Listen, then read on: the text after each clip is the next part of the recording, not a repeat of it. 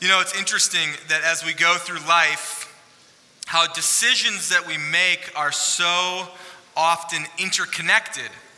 And sometimes when we make a decision in life, we don't fully appreciate the fact that this decision is going to lead toward a number of other subsequent decisions, or that when we make one decision, sometimes it's actually interconnected to a variety of decisions that we all make at the same time. Other times, we do understand that decisions relate to each other. Our decisions often function in a web together, but we don't often fully appreciate the importance of the subsequent decisions, but rather we just focus on the primary decision. You know this to be true. You see this in all kinds of areas in your life. One example of a sequence of decisions that many of you make or have made anyway is with regard to your career path. You choose a major, and that leads you to a limited number of choices for a particular college or university or trade school, and you make a choice. And in that choice, you're led down the path of maybe an internship program that you're able to go into, and that leads to another choice about one or two or maybe three career paths, and choice after choice after choice, and they're all related to each other in some way. But you can think of another series of choices that you make that are much more maybe even closely interconnected to each other, and that's when you get married. When you get married to somebody, you are choosing to commit yourself to them, but at the very same time, you are choosing to engage with, to care for, and even to love the family of the person that you are marrying. Sometimes that's very easy, and other times that's very difficult. But the decision and the decisions are all interconnected very closely, aren't they? The same thing can be true, or can be said of the Christian faith, right? We know that the most important decision that you make in this life is whether or not you will put your faith in Jesus Christ, the Son of God, for the forgiveness of your sins. And if you make that decision, if you put your trust in Him to forgive you, then this sets you on a new course, a new trajectory of life.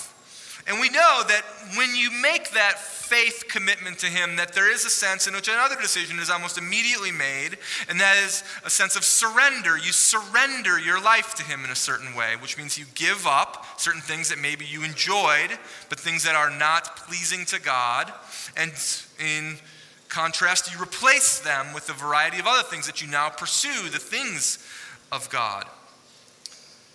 In this case, Philippians chapter 1 and 2 and 3 have been giving us a series of interconnected choices that Christians make that follow the primary choice of putting their faith in Jesus. We saw in Philippians 1 that one of the closely related choices that we make after faith or in concert with faith is the choice of agenda.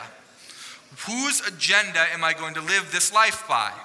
My own, to pursue money and pleasure and whatever my heart desires, or am I willing to make the choice to pursue God's agenda for my life, which is primarily and most easily stated in knowing Jesus and helping others to know Him? And that is a choice. It's a choice to say, I'm not going to follow this agenda anymore. I'm going to follow this one. Likewise, we see in this book of Philippians that we could say participating in the life of a community of believers is a choice that you make that is inextricably linked to faith in Jesus. That you participate in the universal family of God by participating in local families of God. The decisions are linked. Well, today, at the end of Philippians chapter 3, we see two more such decisions. Two decisions that Christians are called to make that are linked to their faith in Jesus and that constitute forward progress in the Christian life. They constitute growth. We've titled the series Forward, which is this dynamic, or trying to communicate this dynamic of ongoing progress in the Christian life. And Paul picks this up in Philippians chapter 3, verse 12. So let's look at it together. He's continuing a thought that we'll come back to in a moment. In verse 12, he picks up and he says, "Not that I have already obtained this, or am already perfect, but I press on to make it my own, because Christ Jesus has made me his own.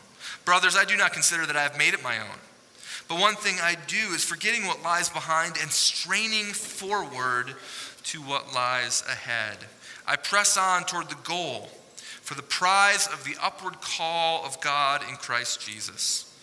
Let those who are mature think this way, and if in anything you think otherwise, God will reveal that to you also. Only let us hold true to what we have attained. Brothers, join in imitating me, and keep your eyes on those who walk according to the example you have in us. For many of whom I have often told you, and now tell you, even with tears, walk as enemies of the cross of Christ. Their end is destruction. Their God is their belly, and they glory in their shame, with minds set on earthly things. But our citizenship is in heaven, and from it we await a Savior, the Lord Jesus Christ, who will transform our lowly body to be like his glorious body, by the power that enables him even to subject all things to himself. Therefore, brothers, whom I love and long for, my joy and crown, stand firm thus in the Lord, my beloved." Two decisions that you make in following Jesus that are inextricably linked to your profession of faith. And for some of you, these two decisions will sort of be a fresh wake-up call. Maybe you're a new Christian, and this is going to help set the trajectory of your spiritual life. For many of you who have been a Christian for a long time, these two decisions will serve as simple reminders. But so, as is so often the case, sometimes it's those simple reminders that keep us on the right path. Here's decision number one. Be a person that continues to grow spiritually rather than stagnates. Be a person that continues to grow spiritually. Make the choice, I'm going to continue to grow spiritually. I'm not going to stagnate. Now, this section of Philippians chapter 3, as we mentioned a moment ago, piggybacks at the end of the previous section, where Paul gives this wonderful treatise about the greatness of the person of Jesus. And he gives these summary statement in verses 10 and 11. He says that I may know him and the power of his resurrection, and may share in his sufferings, becoming like him in his death, that by any means possible I may attain to the resurrection from the dead. And so now Paul starts out in verse 12 and 13, and he says things like, not that I've already obtained this, and onward down, I do not consider that I've made it my own. The it that he is talking about, that he has not yet attained, that he has not yet made his own, is knowing Jesus fully, becoming like Jesus fully, experiencing the power of Jesus fully, and most obviously not yet attaining to the resurrection of the dead. The emphasis that Paul gives is Jesus has done these wonderful things, and yet I have not yet arrived. I've not yet arrived. Now remember who's saying this. Paul, the super Jew, the super apostle, the one who earlier in chapter 3 gave this lengthy resume of how he has fulfilled the law, and even to say, as to the law, I'm blameless. And then he went on to say, but despite all these things, Jesus is greater, his righteousness is greater, his power is greater. And this applied to me, this righteousness, is what gives me standing before God. And yet, I have not yet arrived. The legal work of justification before God was completed on the cross and proven in faith.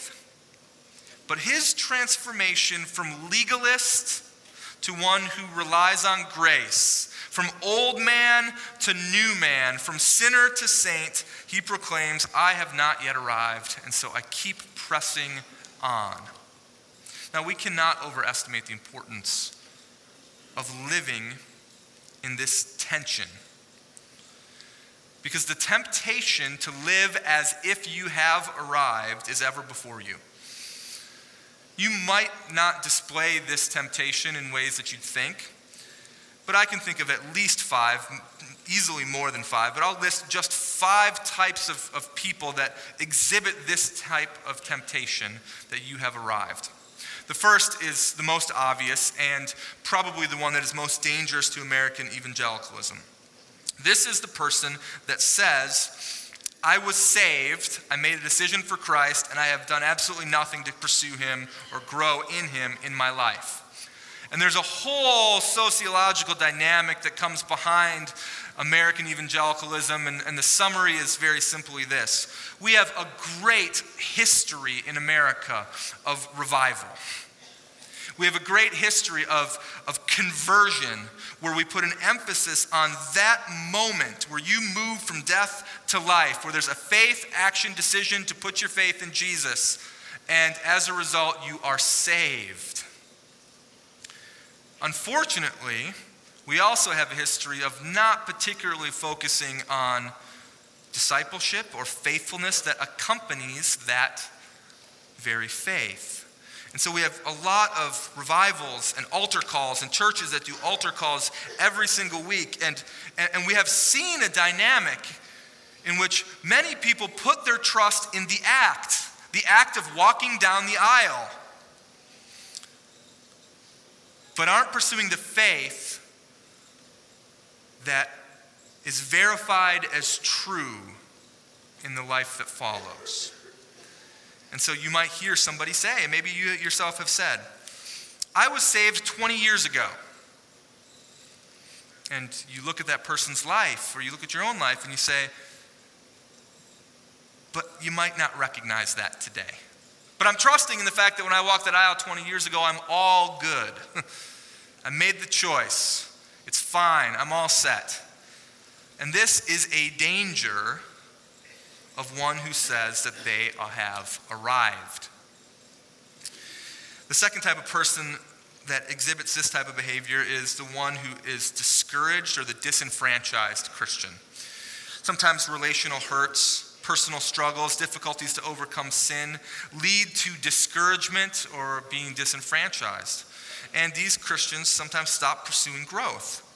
They wouldn't say, they'd never articulate, I've arrived, but they would, by their actions, indicate, I've gone as far as I'm going to go. And for this type of person, what's needed is courage and resolve to get off the mat and get back into the fight. And a Christian, a warm, loving Christian, to come alongside of them in encouragement and to receive them when they do.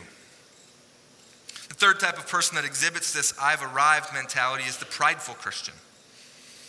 This is the one who thinks that the ordinary means of growth, and by ordinary means of growth we mean studying the Bible, praying, serving God, being obedient to him.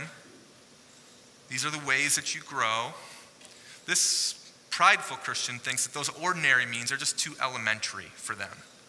They say things like, I don't serve in the church anymore because I've done my time. Or, I've read the Bible through once or twice and I know what it says.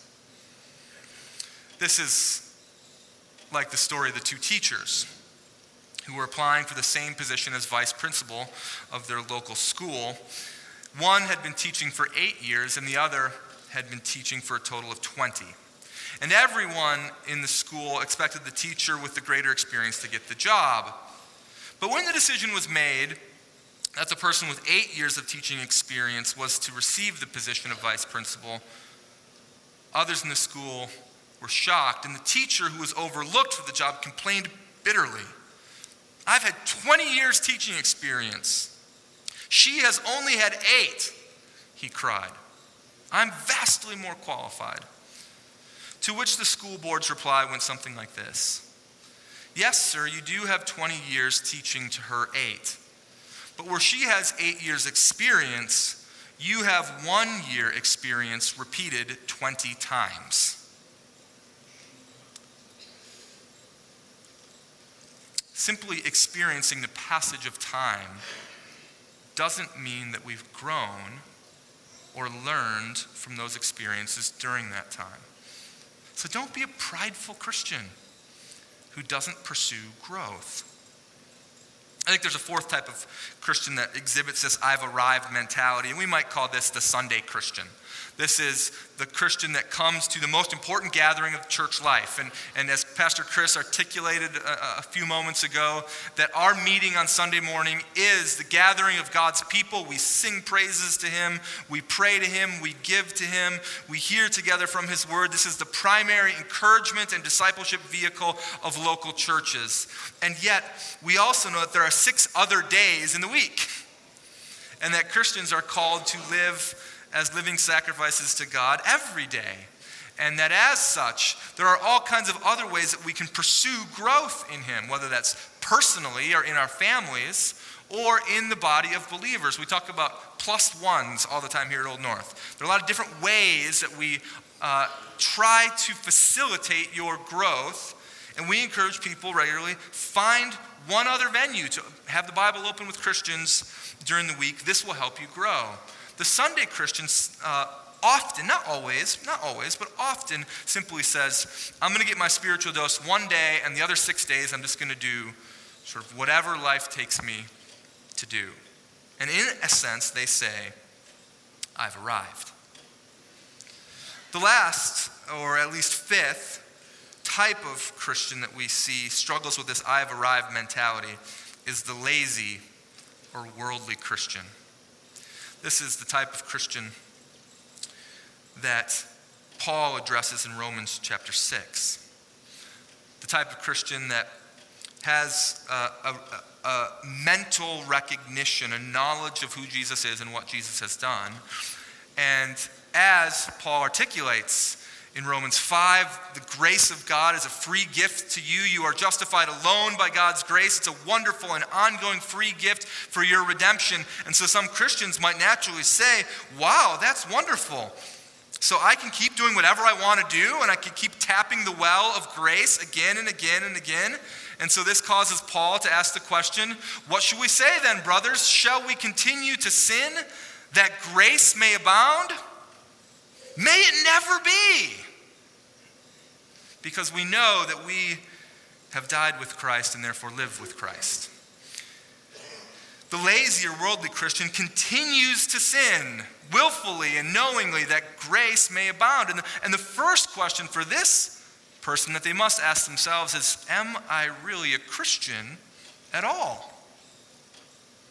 Because if there is an indifference toward sin, and there's no active desire to follow Jesus, then they most likely need to humbly examine themselves, seek Jesus' forgiveness, and move from a place of vague recognition or affinity to him toward active faith and surrender and trust in a new life. Those are just 5 examples of people who have said that they've arrived in different types of ways. Maybe you fall into one of those categories, or maybe you don't. But whether you do or whether you're actively seeking him and continuing to grow, the reality is the same. You have not yet arrived. And so follow the example that Paul sets. The example that we see in verse 13. One thing I do, look at it with me. Verse 13. But the one thing I do, forgetting what lies behind and straining forward to what lies ahead, I press on toward the goal of the prize of the upward call of God in Jesus Christ. This is an analogy of a runner that we often see in Scripture. And this runner really has 3 points of the analogy. Number 1, the runner is not distracted by any other person or any other thing in the race. They don't look back to the things that have been behind them and say, oh, that was wonderful. They don't look back to their good works by the law, or they don't look back to the previous grace that they've received and say, I'm all set. They keep pressing forward toward the goal. Number 2, we see in this analogy that they're straining toward something specific. There's one goal The goal is the consummation of knowing Jesus, of experiencing his power, of having this resurrection. One goal that they strain for the rest of their days. And it's interesting that Paul uses this analogy in terms of himself. He is the runner. Even though he's mature, even though he's faithful, even though he's actively serving, he still is the runner. And he says in verse 15, let all of those who are mature think this way. The more mature you are, the more you realize you need to grow. And if you don't think that you need to grow, then that indicates a level of immaturity on your part. And so the challenge is press forward, keep growing. So how? Where do you start? I think you start with the simple means. You study the Word of God by yourself and with others. You pray, and you make this a rhythm of your life.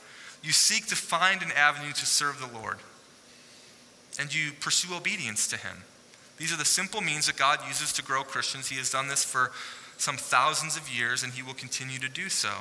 At Old North, we provide a variety of vehicles to help you in that, and it is our mission to raise disciples of Jesus Christ who are healthy and equipped for the very ministry of the gospel that Paul is talking about here, that they may know Jesus and help others to know Him.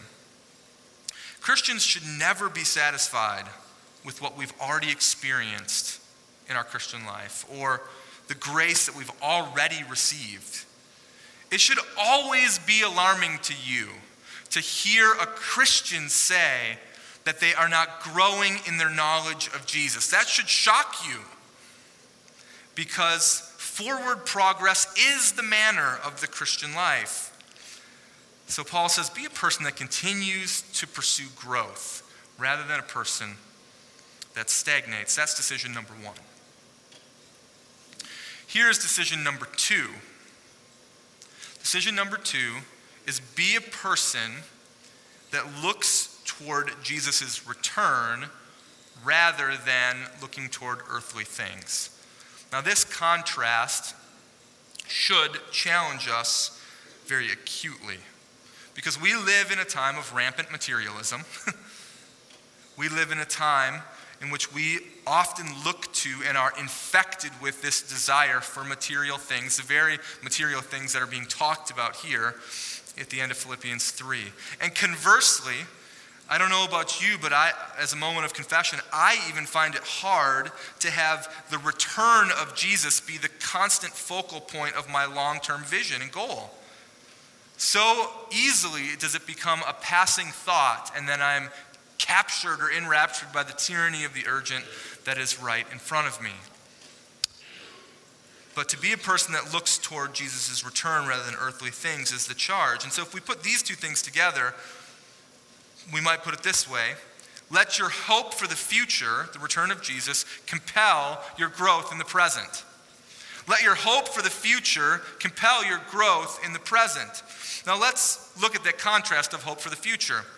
Look with me at verse 18. Paul describes one who is focused on earthly things. In verse 18 he says, "For many, of whom I have often told you, and now tell you, even with tears, walk as enemies of the cross of Christ.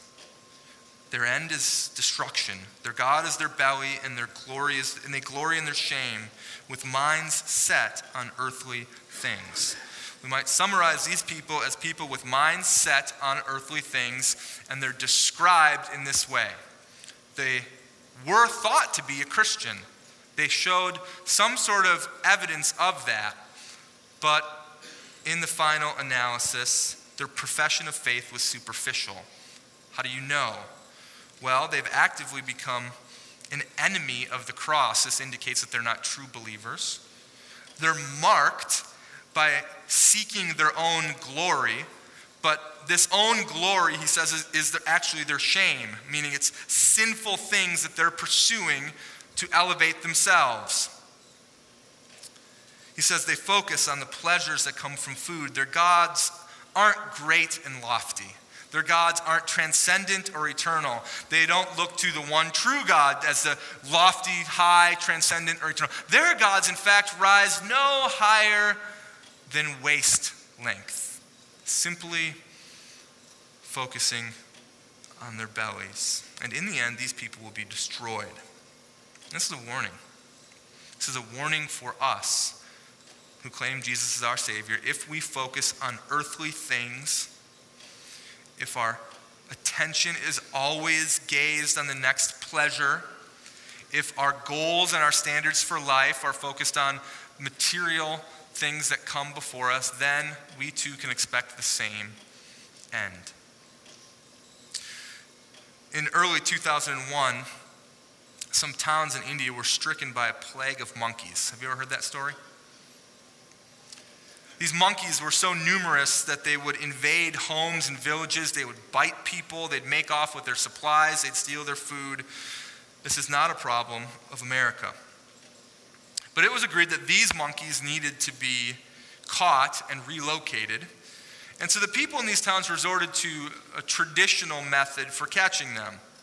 They gathered their old milk bottles, they tied the milk bottles to the ground, and they placed inside of them something that the monkey desired, often a piece of fruit or maybe a piece of candy.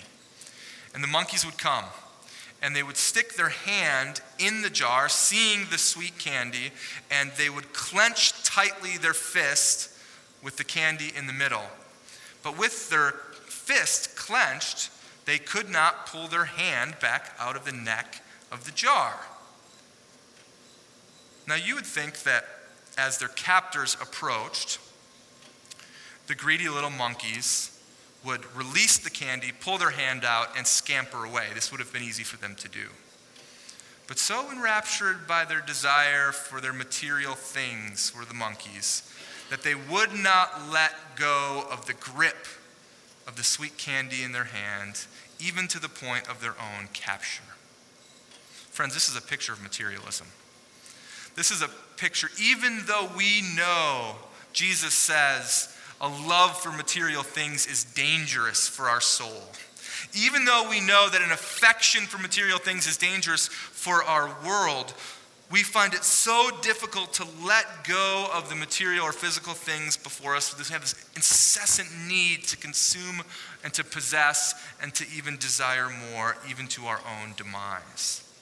Here's the contrasting decision that you're called to make. Are you going to be a person who looks toward the return of Jesus, or are you going to be a person who focuses on earthly things? Paul gives us the description of the person who looks for the return of Jesus in verse 20. Look at it with me. He says, but our citizenship,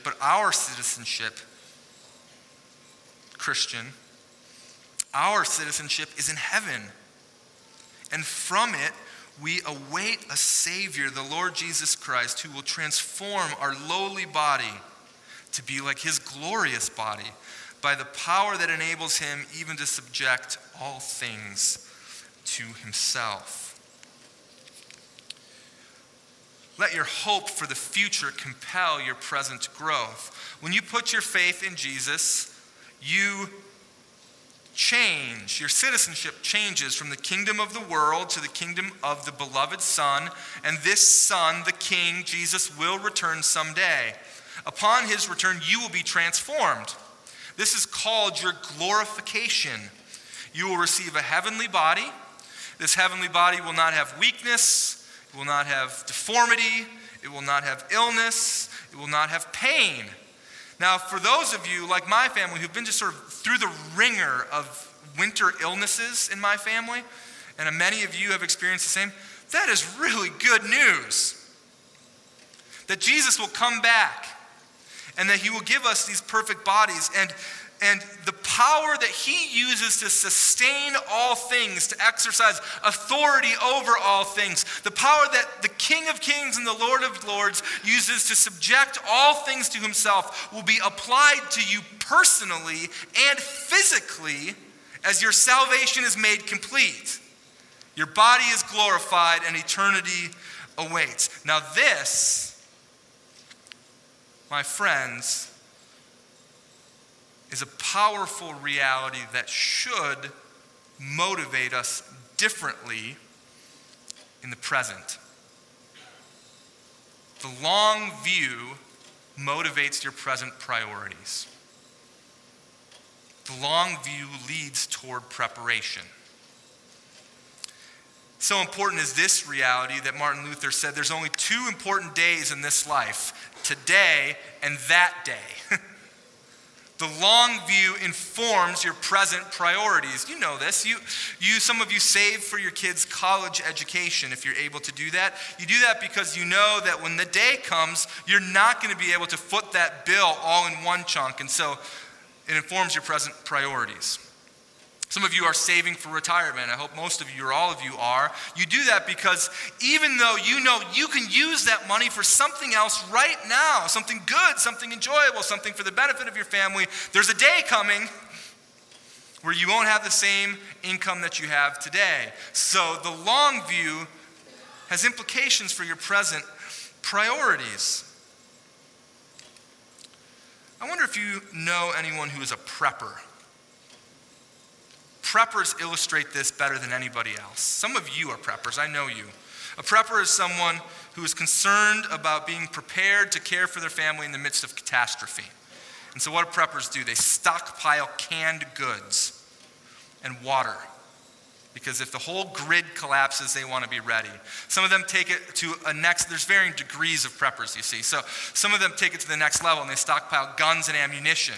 Because they figure if I have food and water, I need to defend that food and water and my own family. And so I got to stockpile those things too. Some of them keep seeds for planting crops, and others take it so far as to build vaults and bunkers so that when the catastrophe comes, they're ready. A prepper illustrates better than anybody else how the long view has implications for your present daily reality. They're prepared when the worst comes, and they think about it all the time. And if you ask them about it, trust me, you'll get a long discourse on how the catastrophe is probably going to come. Because they're thinking about it, they're prepared, and they're ready. And depending upon your relationship with them, they might let you into the vault. Life holds very few certainties for us.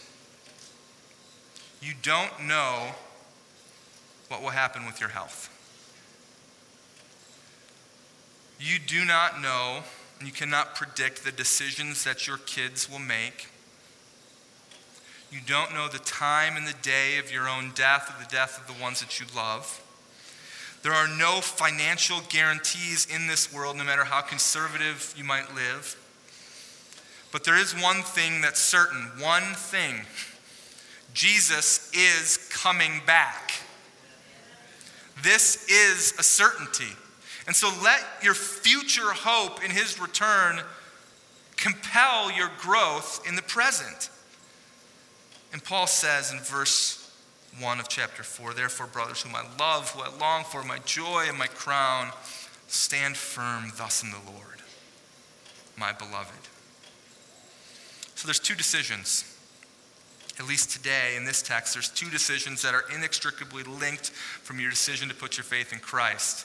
The decision to be a person who continues to pursue growth, and the decision to be a person that continues to let their vision or their gaze or their priorities be set on the return of Jesus.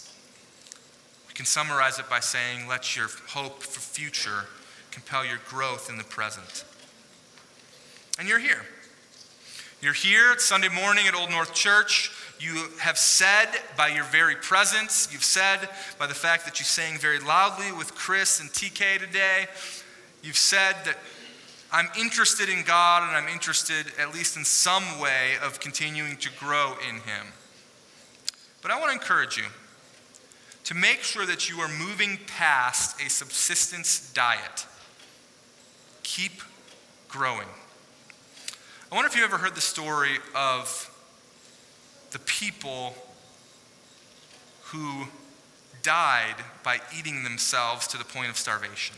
Have you heard that story?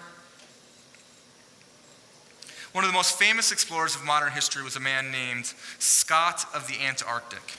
And sadly, Scott and his party died during their trip in the Antarctic, but only recently have scientists begun to understand perhaps why they died. And it seems like they died as they starved themselves to death while eating. Now, it sounds like nonsense, doesn't it? How could you starve to death while eating? But it's not. Scientists tell us that we need to take in about 6,300 to 7,500 kilojoules of energy that come from food each day in order to survive. Now, Scott and his party took in around 3 times the daily caloric intake required of food. They took in about 18,000 kilojoules of energy every single day, and you would think that would be enough. But when you're doing the demanding work of pulling sleds and boats and a variety of things across the Antarctic, you don't need just 3 times the daily amount of food. You actually need 42,000 kilojoules of food energy, or 6 to 7 times the daily intake to survive. Scientists suggest that each member of Scott's team, despite eating 3 times the daily food requirement, probably lost about 35 kilograms apiece, and in fact, they most likely starved to death, even while continuing to eat. Our spiritual life is often like this. We feel like things are going just fine, but life is tough and life is busy, and we can cut down a little bit on our time in prayer and our reflection on God's word, on our fellowship with other Christians. We do what we can to get by spiritually. We live on a spiritual subsistence diet. All the while, we begin to starve ourselves to death. And it's precisely in those times when greater input is needed to avoid spiritual starvation. It's a simple reminder,